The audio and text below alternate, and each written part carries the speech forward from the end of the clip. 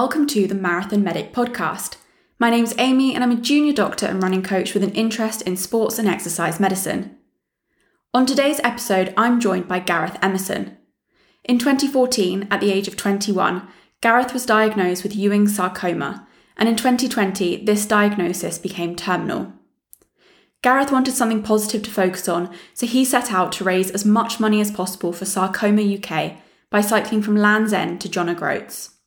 Gareth is joining me today to share his story, tell me more about his huge cycling challenge, and to raise awareness for the charity Sarcoma UK. Hi Gareth, and thanks so much for joining me this morning. Hello, how are you? I'm good, thank you. Before we begin, I want to congratulate you. You just recently got married, didn't you? I did, yeah. Married literally a month ago today on the 3rd of July. And I have to ask, did you get married in the Eden Project? Yeah, in the biomes. Yeah, no, okay. It's a very, very cool venue. I know, the pictures look really cool. Where did that idea come from? So my wife's dad works for a company called AEG, and they put festivals on, and they put Eden sessions on at Eden Project. And obviously with COVID and stuff, the event got cancelled, therefore making the biome available for the weekend that we wanted our wedding. And it just sort of went from there. That's amazing. I can't imagine too many people have got married in the Eden Project. No, it's very special venue, special day. And to be cliche, I'd say it was genuinely the best day of my life. It really was. It was very, very special. Good. I mean, that's what it's supposed to be. So really happy for you. And you managed to get away briefly afterwards, didn't you? Which is impressive in this time. Yeah, so we tried to navigate. So we went to Jersey for 5 days, and then we went from there to Antigua, which was actually short-lived because the flight itself gave me a swell on the brain because I'd recently had some treatment back in November last year, and something had triggered on the flight, with it being altitude or whatever. And I didn't have the medication with me that I should have had. So it was a short-lived second honeymoon part 2, but the whole trip around Jersey and stuff was fantastic. So we were just glad to get away. Probably chancing it a bit by trying to fit 10 days in Antigua on the end. Well, at least you got a couple of days. A couple of days in. So I guess just to start with, would you mind just introducing yourself to everybody and just a little bit about your background and I guess why you're here to chat with me today? Yeah, so I'm Gaz. I'm 28 years old. A massive Liverpool fan. I'm living in London, so that doesn't really work. But I was brought up in the Midlands, which is obviously quite close to Liverpool. Very outdoorsy, enjoy music festivals and sort of just having fun, really. Really like traveling, done some really cool trips, went interrailing sort of when I was 16 and got the bug. So we've done a few different trips around the States, been to Colombia. Just really like getting out and about and just trying to make the most of what time we've got. And then a little bit of work on the side. Just to pay for all the cool trips. That's it. Yeah, exactly that. But then I suppose, the story behind my diagnosis was 7 years ago. I got diagnosed with a rare form of bone and soft tissue cancer called Ewing sarcoma. I was living at home with my parents at the time. And it was, I suppose, just I had a bad back, like in the lower of my spine. So I just went to the doctors to get it checked out. They didn't really know. I was going to the gym quite a lot at the time, so I just put 2 and 2 together and thought I'd pulled a muscle in my lower back. Sort of rested up, took painkillers, and then fast forward sort of 3 months later, I was still having the same issues, but hadn't really done anything about it apart from these physio sessions that weren't helping. And then the pain got so bad on one like Sunday afternoon, my mum took me up to A&E to go and get a scan. And then that scan would reveal that there was a tumour growing on the bottom of my spine, which was the size of 2 tennis balls, hence where I was getting the sort of pain from. And that was sort of putting pressure on my nervous system in my back. That's sort of where the diagnosis all started in 2014. And then, so were you 21 at the time? 21, yeah. What was that A&E trip like, to go in thinking, as anyone would, that you're kind of a fit, healthy, gym-going 21-year-old, and then to walk away with that finding? Yeah, like I couldn't believe it, and it didn't sink in for a very long time. And while I was sort of going through that process, and because Ewing sarcoma is such a rare disease, they take such a long time to actually work out what it is. It starts typically in like the pelvis region, which is where mine was. It was in my sacrum bone. Yeah, Ewing's can basically metastasize and spread to other soft tissue areas, which is obviously like lungs and things like that. That is what happened to me as well at a later stage. But that whole initial, 21 years old, fit, healthy, and to get something that is completely like bad, it's just bad luck. It wasn't because of a lifestyle choice or anything that I'd done. It was just pure bad luck. And I think that really took a long time to settle in and to try and understand the whole why me sort of scenario. How are your friends? How did they manage it? Because I think, again, when someone has that kind of diagnosis, no matter what age, it can be quite a difficult thing to talk about. But at that young age of 21, that's even more, it's difficult to understand. It's difficult to know how to treat somebody. Do people treat you differently? What are the kind of what were your experiences? No, the whole experience of my friends has, and I'd always said to them, I don't want to ever be treated any differently. And the whole journey, I've always said that I don't want cancer to stop me doing anything. Just because I've been diagnosed with something, I don't want to let that get in the way of me living my life the way I want to. And I've stuck to that the whole way through. And I think it's just being able to try and have that positive mindset to be able to do that, which I've been very fortunate that I've got. And I speak to a lot of people that are going through similar stuff, and not everyone does, and people do struggle with it, like the emotional side of it, a lot more than I do, maybe. So I think I'm quite a practical thinker, and sort of I know that I'm going through this rough spell or the period of time while I'm on chemo or treatment. But once that's over, there is an end to it, and then I'll get back to my normal life. And I think if you can just sort of categorize them different times in your head, which I've been able to do over the sort of last 7 years, then it sort of works for me. Did it take you quite a long time to get to that point of having a relatively positive outlook considering everything that's going on? Yes, yeah, definitely.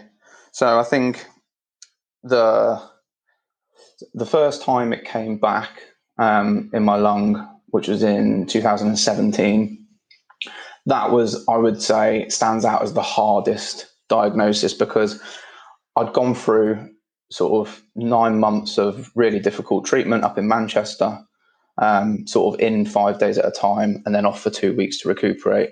And I'd had radiotherapy alongside it. Like, it was a really tough regime. But then to come out of that, have 2 and a bit years of no cancer, I sort of forgot about it and moved on with my life, got a new job. We moved to Bristol and just sort of, enjoying life. Then we moved to London, and then literally like 4 months after moving to London, it came back, just got picked up on like a routine scan. And yeah, that was it. It was in the lung. And I think that was the hardest the hardest pill to swallow, because I knew I had another fight against me, another sessions of chemo, and it's not a nice journey to go through. So I think, that was the hardest bit. And I think that the other times where it's come back since then, emotionally, it's not been so hard, but that first time was the worst one. Yeah, I can only imagine. The resilience that you have over all of those years is really impressive. Would you mind, just as you mentioned, it's quite a rare diagnosis, and it's something that I'd heard of, but actually I'm not hugely familiar with it. I haven't seen any patients myself with it, and I'm sure there's lots of people listening that won't have even heard of Ewing sarcoma before. So would you mind just sharing a little bit about what it actually is? Yeah, so Ewing sarcoma is a rare form of like bone or soft tissue cancer. It affects primarily children and young adults. It starts in the bone, and the most common sites I've said are like legs, pelvis. Mine started in my sacrum, and then Ewing's can metastasize and spread to, I suppose, the soft tissue areas, which is like lungs, which is what's happened to me. And then since then, it's also spread to my brain in November last year, and then it's come back on my spine in a most recent scan that was picked up a couple of weeks ago. I suppose it's because it's so rare, it's often misdiagnosed, and then later diagnosis means obviously poorer prognosis. So, as I said, when I had that sort of what I thought was a bad back, there was a good 3-4 months there where I had this tumour inside me, but obviously I wasn't getting any treatment for it. And there's always a little thought in the back of my mind that had I have found out sooner, is there a chance that it would have just been that one time and it wouldn't have come back so many times? Which I suppose that's quite somewhat difficult to deal with. And then sarcoma as a illness makes up about 1% of all cancer diagnoses. And I remember when I was first diagnosed, my consultant was saying to me that I had better odds of winning £200,000 on the lottery, and that it was just complete bad luck that I had got that type of cancer in that place in my pelvis. It's so difficult as well, as you mentioned, though, that kind of 3-4 month period, because back pain is something that's so common. It's not the first thing everyone's going to jump to, and that's rightly so when it is so rare, but obviously difficult when you do get to that point of diagnosis and think all that time that was in between. Yeah. So you've been raising money for Sarcoma UK, which is the main charity that raises awareness and provides support for sarcoma patients. Tell me about your Le Jog challenge, where that came from, and what made you choose that in particular. You mentioned you're a fan of Liverpool, so it's not a football challenge, it's cycling. What drove you to that? So if I take you back to sort of November last year, I got a terminal diagnosis, and I sat down with Zoe and I was like, I really want to write a bucket list and just get some stuff down on paper of what I'd really like to tick off. So we made a list of places I would like to travel to. And then I was like, I really want to raise as much money as I can. And I suppose, and the awareness side, because not many people have heard of sarcoma or sarcomas.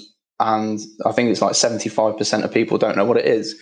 So I was like, if I can help in any way or try and raise that profile and just try and raise awareness on it, then I'll feel good for doing that and it'll be helpful. So we set out on that. We made a fundraising video where I spoke a little bit about my illness and the journey that we'd been on. And then we went live with that in, I think it was January. And we signed up to do Le Jog, which is Land's End to John O'Groats, so the length of the UK, in 12 days, cycling 1,000 miles. So I was like, this is the event I want to do. And the reason I wanted to do it, I was like, Zoe said to me, why don't you do a marathon? And I was like, not that I don't think a marathon's big, but I want to do something it really stands out as a big achievement. And I thought, what better way of cycling the length of your country when you can't go anywhere in a pandemic anyway?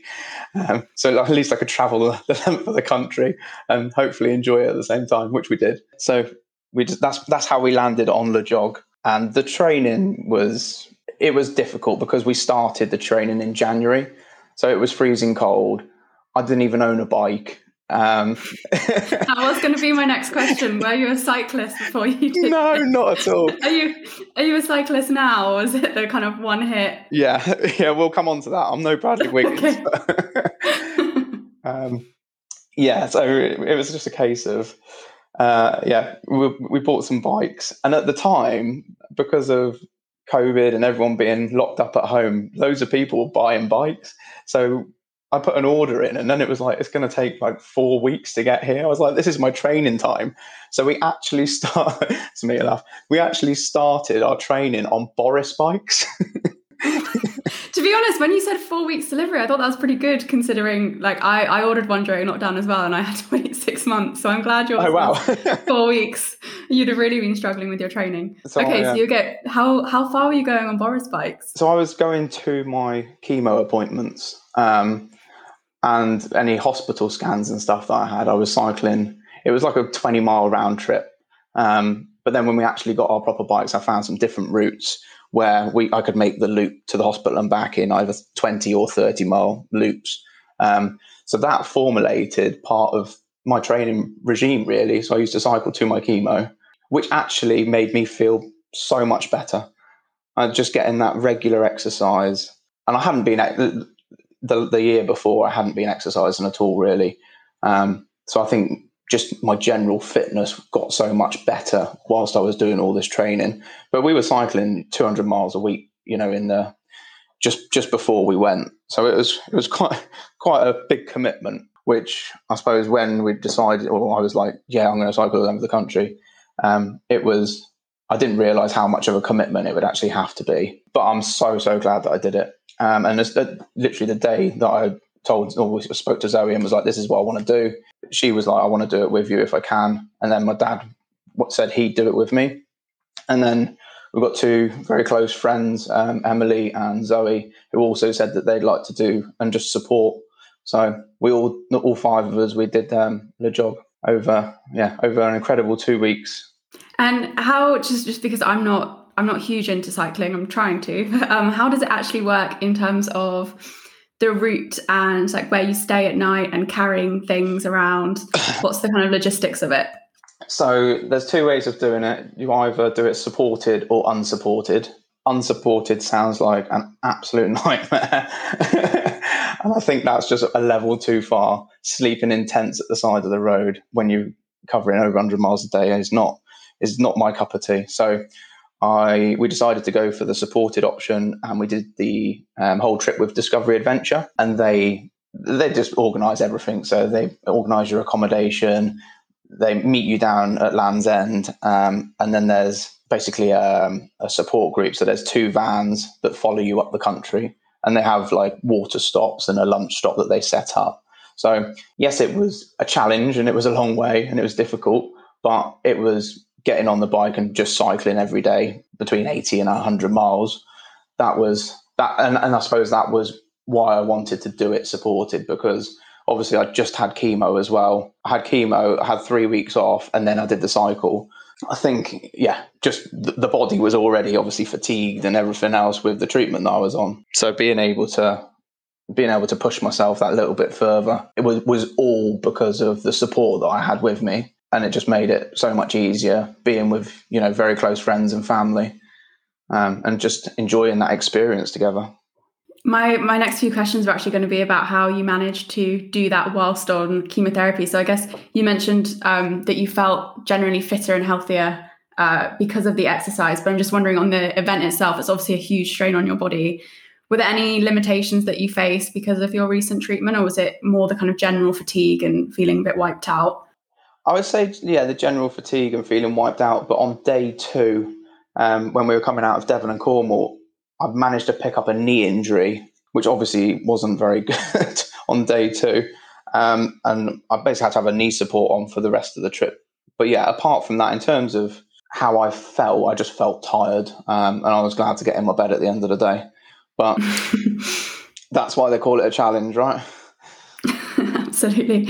And were your healthcare, the kind of healthcare staff looking after you and your consultants and nurses, were they generally supportive of this? Because I can't imagine too many people having such extensive treatment are asking, no. Am I going to be okay to spend 2 weeks cycling 100 miles a day? Well, I mean, she signed the consent form, so I think she thought I was raving mad, to be honest. We went in for clinic one day, and I was like, I'm doing a fundraising event, and she was like, oh, go on, tell me about it. And I was like, I'm cycling the length of the country. And I don't think she believed me at first, but we worked it out, and they've been very supportive. And around sort of the run up to the event itself, I had less days of chemo. So normally my regime would be 4 days in, and then I have 2 weeks off to recuperate. The 2 cycles of chemo that I had before, I'd gone down to 3 days, and then the one before 2 days. So my body wasn't at such a low point, and it meant that I could recover quicker when I was back out on the bike. But they would be so supportive, and there's such a good team at UCL. That's really good to hear. And the most important question, so are you still cycling now? So we obviously had the wedding and everything going on. So our bikes got couriered back, so they flat packed the bikes, and we put them together like 3 days ago. but I'm yet to go out because I don't know what the weather's like where you are. It's just been horrendous. Yeah. You look outside It's one not minute, great. it's sunny. You think, oh, I'll go out for a ride. And then the next minute later, it's literally flash floods. But yeah, no, I'm hoping to go out maybe even this afternoon.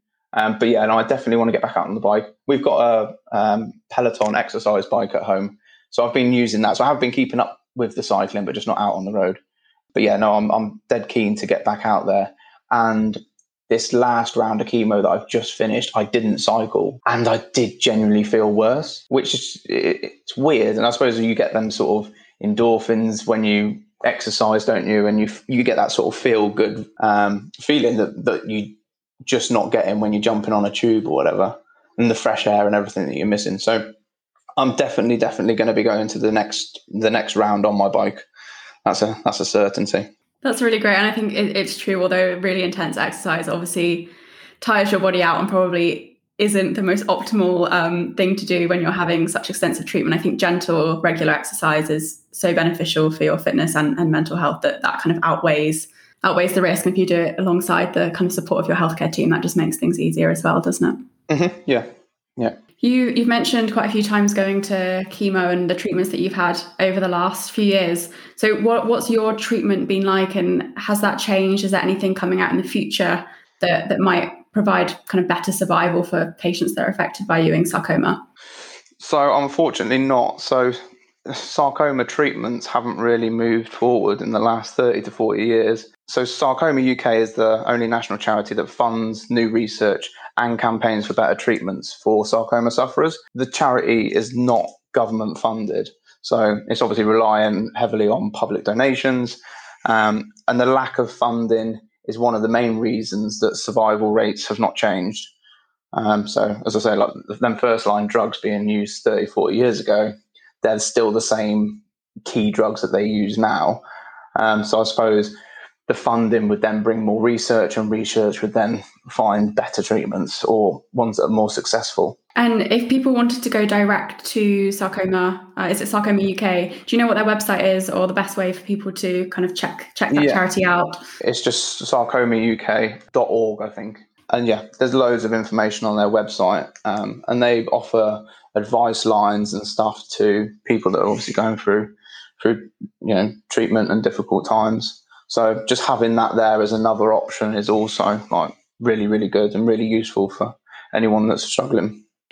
So we've obviously now finished that challenge. How much have you raised for Sarcoma UK, and are there any other challenges on the horizon? So we were given by Discovery Adventure a fundraising target of 15,500 as a combined for all five of us, which we were like, we should be able to do that. But literally, as we signed up, we then started getting nervous. And then we had the go live date, and within the first sort of 48 hours, we'd already smashed our target. So we put a video together. We put it all over social media, and it was shared by so many people, which people sharing stuff on social media, you don't understand how helpful that is when you're trying to achieve something like this. And sort of, you're trying to raise awareness, or you're just trying to spread a message. But the support that I've had through the Instagram followers and Facebook friends and stuff, I think the power of social media is just so special, and it's helped me achieve that fundraising target. So we had to move it. So we basically hopped to 25 grand on the next one. Then we hit that within about a week. And then we went to 50 and then 75. And then we were like, let's just go for 100. And we put it up to 100, I think about 3 weeks before we started to do the ride. And we hit over 100 whilst we were just finishing the last bit. And we're now finished on a total of, I think it's 110,500 and something. So that's amazing. A phenomenal amount of money. And it's quite a small charity as well. They think that fundraiser will be the biggest one for the year for them. So that's really, really nice to sort of know that you've been there, one of their biggest fundraisers. And so nice for that to have happened kind of in your final few stages of Le Jog. Yes, yeah. But I think when we started the actual first day, I think we still had it was a ridiculous amount to go. It was like nearly 30k maybe. But then we had some contacts that put some emails out literally as we were starting. And because I was blogging the whole thing on my Instagram, I think it just sort of gained momentum through that. Yeah, and I saw you on BBC News as well, so that's how I found you and reached out. So we had some really good, like some unbelievable coverage. The BBC article was in Metro. I got on Sky News the morning of the jog. I don't know if you've seen that one. So yeah, I was on their breakfast show. We were in the Land's End Hotel, I think it was, and we set up in a room there to do a little video call. And yeah, we were on Sky News, and then 20 minutes later, we're starting the cycle of the length of the country. It was all surreal. It was all just a bit like, am I even awake right now? And then you've got to complete it because all these people are behind you. Yeah. And I'm sort of glad that the fundraising total went up so quickly. I was like, I can't back out now. I've got to do it.